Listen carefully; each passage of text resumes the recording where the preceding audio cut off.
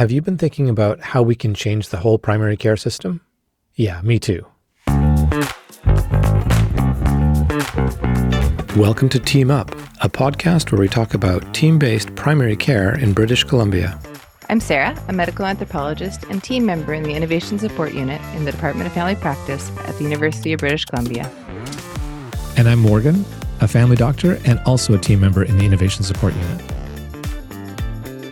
Sarah, we've intentionally focused on the tangible takeaways in this season of Team Up, even though we started talking about the systems approach to resilience. Morgan, that's totally true. We made this decision to really bring small changes that you, our audiences, can act on or be inspired by in the day-to-day, thinking that the systems lens was super important and we needed those tangible actions to take forward. Yeah, and our other work is working with teams thinking about provincial change, like the Provincial British Columbia Team-Based Care Advisory Committee. And just this week, at the advisory core group, we were discussing some of the provincial supports that already exist and some that really need to be strengthened to help with the current challenges. So in this episode, which is going to be our last episode in this season of Team Up, we're going to zoom out and talk system. We're going to think about some of those larger changes that might need to be made and thinking about, while we're in this increasing state of change, why resilience is important for the system. The purpose of the healthcare system is changing and has changed, and it is not the way it was when we designed it first in the 60s. Our roles are changing. Burnout is out of hand, and all of you know that a workforce crisis is not looming. It is here.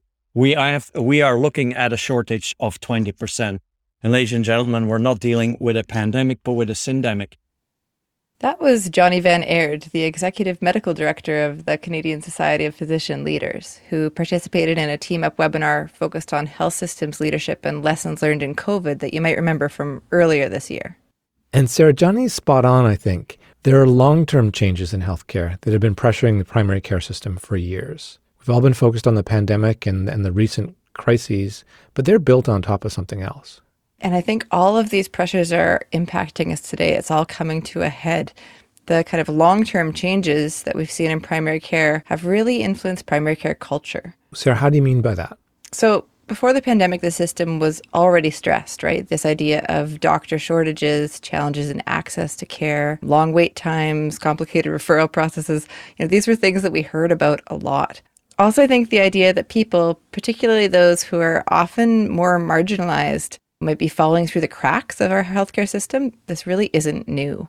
And for a long time, people have been talking about the need for new models of care where providers are supported by teams, where people have the flexibility to enjoy work and bring more balance into their lives. Right. The culture was already there of doing too much and feeling a bit frustrated. And now it's gotten acutely worse with the recent stress. Right, and this idea of like the doctor who does everything, who's super busy, and the doctor being the center of healthcare provision for primary care, that idea was shifting. People were seeing more in kind of nurse practitioner circles. There was policy changes that were happening to expand scope of practices in BC for other providers. And slowly, these messages of culture shift were also getting through to the public. People wanted access to different kinds of care as kind of their first point of contact. And yet I think some primary care providers, family doctors, hold on to that old vision. There's something nostalgic about that, and it is hard to maintain. Well, and culture's not easy to change, right? Culture shift takes a lot of, I think, concerted effort and time, and it needs a certain mass of people sharing these common perceptions before things are going to change, but it feels like we're getting closer to that place. It's a lot to unpack, and I don't propose we unpack it all today. Instead, really thinking about focusing on 3 system-level ideas to help with resilience, and we'll bring culture back in later into all of our systems planning discussions. So today we're going to be, as usual, concrete. We're going to talk about 3 things. First, creating capacity at the community level for direct care, thinking about ways the system can support reducing the non-care work for care providers and care teams. And then lastly, I think really thinking about how we engage in capacity building planning for primary care. So the first idea that we wanted to talk about is creating more capacity for primary care, more clinical capacity. What do you think we can do to do that? Hiring in more primary care providers, family doctors and nurse practitioners. We're coming up to July 1, where we've got new grads from across Canada that are graduating. It's a good time to think about who's going to be available, who haven't settled into a practice or might be available for locuming. The other is to think about recruiting back family doctors and NPs from outside of primary care back into longitudinal primary care. And I think part of this, Morgan, is really thinking about hiring and promoting teams and team-based care specifically. And a lot of these new grads, we know that they want to work in teams. We know that, people are looking for these kind of opportunities. Currently, there's opportunities through primary care networks, but this also means really investing in and spending the time in what's needed to develop teams and new teams as they emerge. That, I think, is a really key piece in building kind of successful teams. And Sarah, that building the team builds some clinical capacity. It takes effort, though, to build the team to build that capacity. And so there's that balance. It's not just adding another practice, but it's working in a new way in existing practices. Well, and I think everyone who listens now knows that I somehow relate everything back to team mapping. But, really doing the concerted work around scope of practice, around getting team members to work to full scope of practice. And, maybe it means thinking about changing some professional scope of practice to really make those teams work efficiently. I also think the idea of, if there's a piece in your team that you realize is missing, think about new roles that might be added into the mix that could really enhance team function. Absolutely. And I think there are a couple of targeted system things that we can do too. Let's use the pandemic for a second as an example. The whole idea of an immunization clinic, running that for a day, getting a whole bunch of things caught up. You can do that for not immunizations. And with the health authority and the primary care networks, I think it's possible for the system to support primary care catching up diabetes care, for example, or other chronic diseases, preventive health, and run these sort of blitz clinics where staff can come in and people know they're just coming in for their diabetes care. It's a focused visit, but you can see more people with a temporary team. And you're sort of teaming up together, running that for a day, and then getting back to regular practice. But you've had help to catch up without this large commitment for a team permanently. Other things that we've talked about for years in primary care, group visits, build capacity, of course. If there's some ongoing work that patients and peers can do, and you can help foster and support that. That's a great way to build capacity. So that's thinking about the patient as team members. And then more recently, the virtual visits can be a way to have shorter connections and therefore building a little bit of capacity within primary care. So promoting those. Well, and what I really like about this idea is some of these ideas are very small changes, right? But also there's some bigger changes around new roles. So I think there's lots of things that we can do right now to think about where might duplication be happening? Where can things be streamlined? And how can we really build that capacity? And then the system needs to support those things. We made changes that are an improvement. Telehealth was a good example where the system didn't really support it the same way it does now. Group visits, initially, same thing. They weren't really supported, and they are better supported now. Well, and I think one of the things that we've been hearing a lot about that's a really kind of common friction that we want to talk about as our second idea is reducing non-care work. There's just too much admin work and paperwork. If I could count the number of times we've heard providers over the last year when asked, what's one thing that could change that would really help? There's a really strong motivation right now to recognize and acknowledge the effort that goes into the admin side of care provision for providers right now. And it needs to change. It's not sustainable. Sarah, sometimes I count and I estimate it in terms of number of visits per day that I lose. Having to add in this piece of work, that's taking 2 visits away every single day. And where we can cut that back, we instantly gain capacity. And I think we can find those points. It also is less rewarding for providers to do what's felt as unnecessary or redundant paperwork, and it's more rewarding to provide the direct care. So it's a win-win, isn't it? Well, yeah. And one of the things that we've seen some providers do really successfully is this idea of delegating paperwork across a team. Even temporarily, if there's another team member who can take on filling out specific forms or, hiring in a scribe or an additional role to do the note-taking and the updating that needs to happen in the back end of care visits. Again, I'm going to pull it to the system level. If there's a way to support that even temporarily, a scribe bonus, if you will, for a month to just get that backlog out of the way, that would be a huge sustainability win. Ideally, it's cutting down the amount of paperwork overall across the system at a systemic level. But in the short term, getting the system to help you get people to do scribing and such, that's going to be really helpful. And another, I think, important idea here is around reducing meetings or making meetings more effective. Really thinking about what you're calling people together for. And again, that use of time. Part of this, I think, is also related to streamlining communication. So that might mean reducing the number of channels you have or reducing volume, making the decision to not email things and use more direct lines of communication with team members.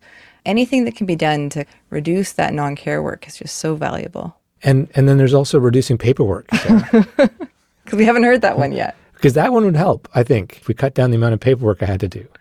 Another piece, actually, and this is sort of related, is helping the population understand the role of primary care. That, I think, is something that I've realized is when you say primary care to, your average person, even my mom, who knows a lot about the work that I'm doing, doesn't have that easy go-to definition of what is primary care in your head. It's the first point of contact for care in a community.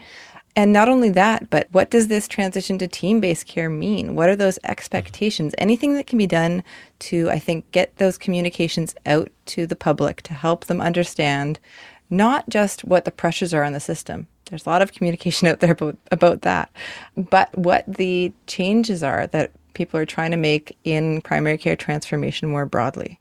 And how I, as a patient, then can adapt so that I'm not putting inappropriate pressure on the system, right? Which person should I see for particular follow-up, that sort of thing.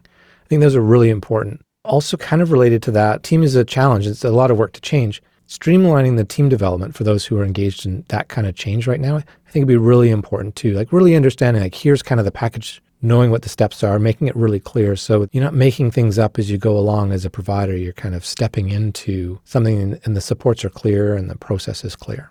Yeah, I think that's so important. Oh, and I have one more idea to loop back to around communication with the public. Right now, I think we're hearing so much about the doctor shortage in the media. If anything that we can do to change that narrative to be more focused on primary care rather than doctor shortage.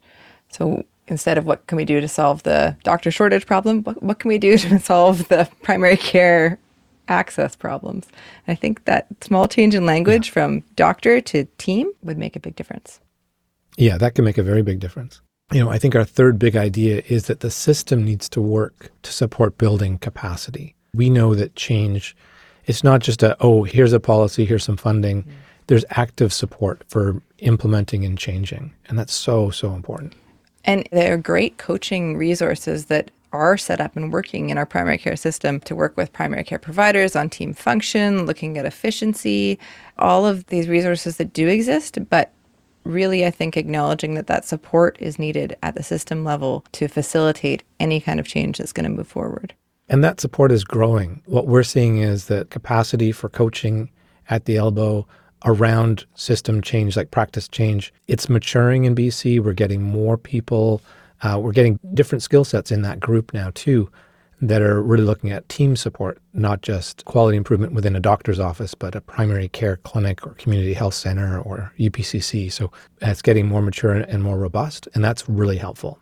Well, and thinking about both the fact of this active support and how it's being provided, we're also seeing a lot more kind of co-design of kind of local and applied relevant improvements across those areas. That's what having active support and really engaged coaching can do is build out those local solutions. In that also is here's who needs to be at the table as part of those co-design processes. And that's also, I think, a space of opportunity right now. When we're seeing these networks build out and the supporting resources exist, become more robust, they're also able to engage a wider group of participants in those opportunities. Yeah, and at the right time, because everybody's tapped out. Don't bring a whole big group together for every single meeting because you won't get anything done, but being nice and targeted and then having that overall process across the system to say, we're going to go from A to B and B is going to be a big improvement, but we don't need you for everything. I think that's an important component of that. Because I think if you want to do this big change and we over-tap people just for the meetings, we're going to lose people. And we don't want to lose them at the wrong time. We want to keep them engaged at the right moments. So that's huge. And that's, I think, why we do things like pack mapping. Yeah. Create these short, facilitated, very purposeful engagement sessions where you're able to bring a particular group of people around the table to think about what are innovative ideas, where are current gaps, How can we work together? And then you have a starting place from which to build. And it sets that direction. And then the work after that can be done by other members of the project management team or the health authority or the primary care network. And the clinicians have put in some really important value at the beginning. I mean, I think the other thing here is that when we think about where we are, we need to promote different resilient structures in primary care. And we've talked a lot about teams. This is Team Up, right? Teams do provide a greater resilience when they're working well. Yeah. And we know teams are protective. Not only do they create that resilience in the system, but they also protect people who are part of them. Yeah, exactly. So promoting teams in general, and then looking at those ones that have focused need to support the gaps in primary care. And I think UPCCs were designed for certain gaps, and they're filling an access need right now. Community health centers, historically, that's exactly what they're there for populations and primary care needs that haven't been addressed by the traditional system. And then lastly, resilient structures have local adaptability. The overall system can't over-architect the local solutions because that'll just bog things down and they won't adapt to the context that they need to. Yeah, communities really need to have that decision-making power that they need to be able to implement things on the ground that are going to be relevant to their own contexts. The right level of flexibility to be able to say, oh, we now need to do this more and this less, because that's where the need is right now. And finding that balance can be tricky, but I think there's a level of trust that we have with our providers and teams to try to enable that going forward. You know, I'm always so keen on the idea of success stories, finding out what's working, seeing how it can be adapted to other places, and really creating a learning healthcare system around all of these changes is going to be really important as we move forward. Otherwise, you run the risk of kind of rebuilding the same wheel over and over and over again, rather than thinking about new innovations and ways to address these problems as they emerge. So really building off those success stories is just so valuable. Yeah. And Sarah, there's an expression people say, fail fast, right? Like try something if it doesn't work, but find that out quickly and fail. And then somebody said, well, it's actually not that. What's important is learning fast. So trying stuff, you might be successful, you might not. And I think so success stories are great. I would like to have learning stories. Tell me what worked, and why it didn't work. Then I can adapt that to my context. The underlying, the why of the success or not is what's replicatable and applicable to my context, not necessarily the specific solution of 0.5 of a nurse who works out of a van. That might not be irrelevant for anyone else. It's very relevant for us. But the whole approaching the need and how we did that, that's what's relevant. So I think learning stories is also really important. Now I'm going to have to reframe how I think about and talk about everything, moving from success stories to learning stories. Okay, I got this. Success stories sound way better. Yeah, I know. No, but learning stories, I think there is real value there. And also that idea of working in a system where things are very stretched, creating a space where it's okay to fail, right? Right. And to try things and then to change what you're doing and to be responsive and to create responsive, again, that learning healthcare system idea, that needs to be in place at the system level. That environment where it's okay. Yeah. And that learning healthcare system, we've been implicit with this, but being explicit, it has to be multi-level, right? It's not just a policy and it's not just what I do at clinic, but it's all the levels in between. It's connecting and hearing at the different levels. So hearing the local context so you understand that it's not just a widget that we need to replace and have more or less widgets. It's also understanding the context of how the North is different than Fraser, a dense population versus a very dispersed population. Those things, conceptually, we know, and when you hear it, when you get closer to it, you're like, okay, now I can better understand, and I can learn from that, and then the system at multi-levels can learn from that. So I think that that's really important. Having those local voices in the conversation, I think, is going to be really, really important as we move forward. And if there are policy folks thinking about that and think that's a great idea, also in the context of not too many meetings and not taking away too much time, but being really intentional about that. Opportunities like through our webinar series, having people from community talking and then sharing that across to the provincial teams so they get more of that context. I think that's really a great way to leverage the work without overloading people. So there's a lot we've tried to pack in here. So all we really need to do is move into a whole new model of care, scrap the fee-for-service kind of design of the whole healthcare system, and then move forward, right? Well, maybe that's a little black and white, but I think that one size doesn't fit all for sure. Alternate funding is an important component. I obviously am a large proponent of that, having been in alternate payment services for more than 20 years.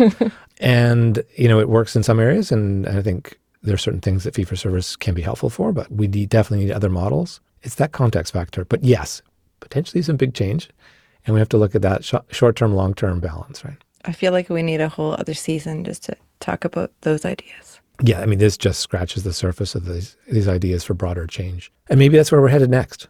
Maybe. And also it depends on what we hear from our audience, right?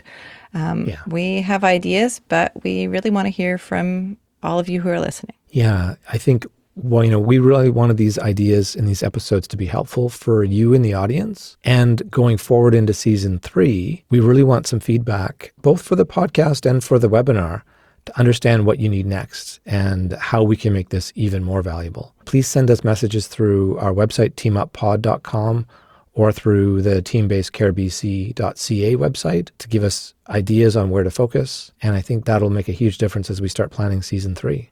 And I know that we just talked about how the system is in crisis and how everyone is stretched. So asking for feedback might seem like one more thing, but we really do hope to hear from you, and we really do act on feedback that we receive. We really do need systems change.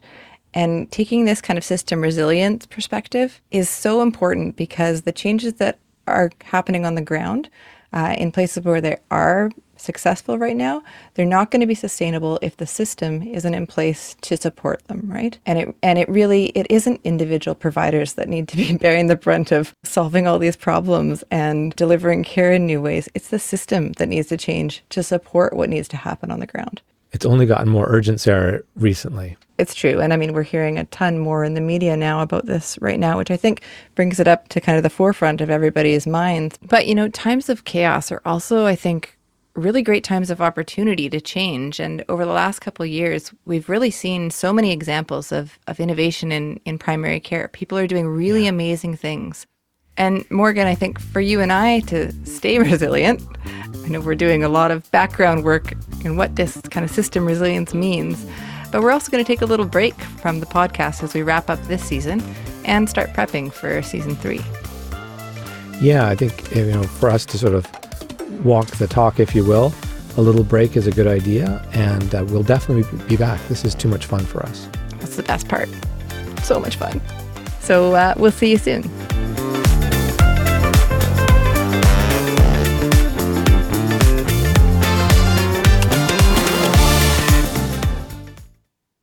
It's like the funnest. It's the funnest thing.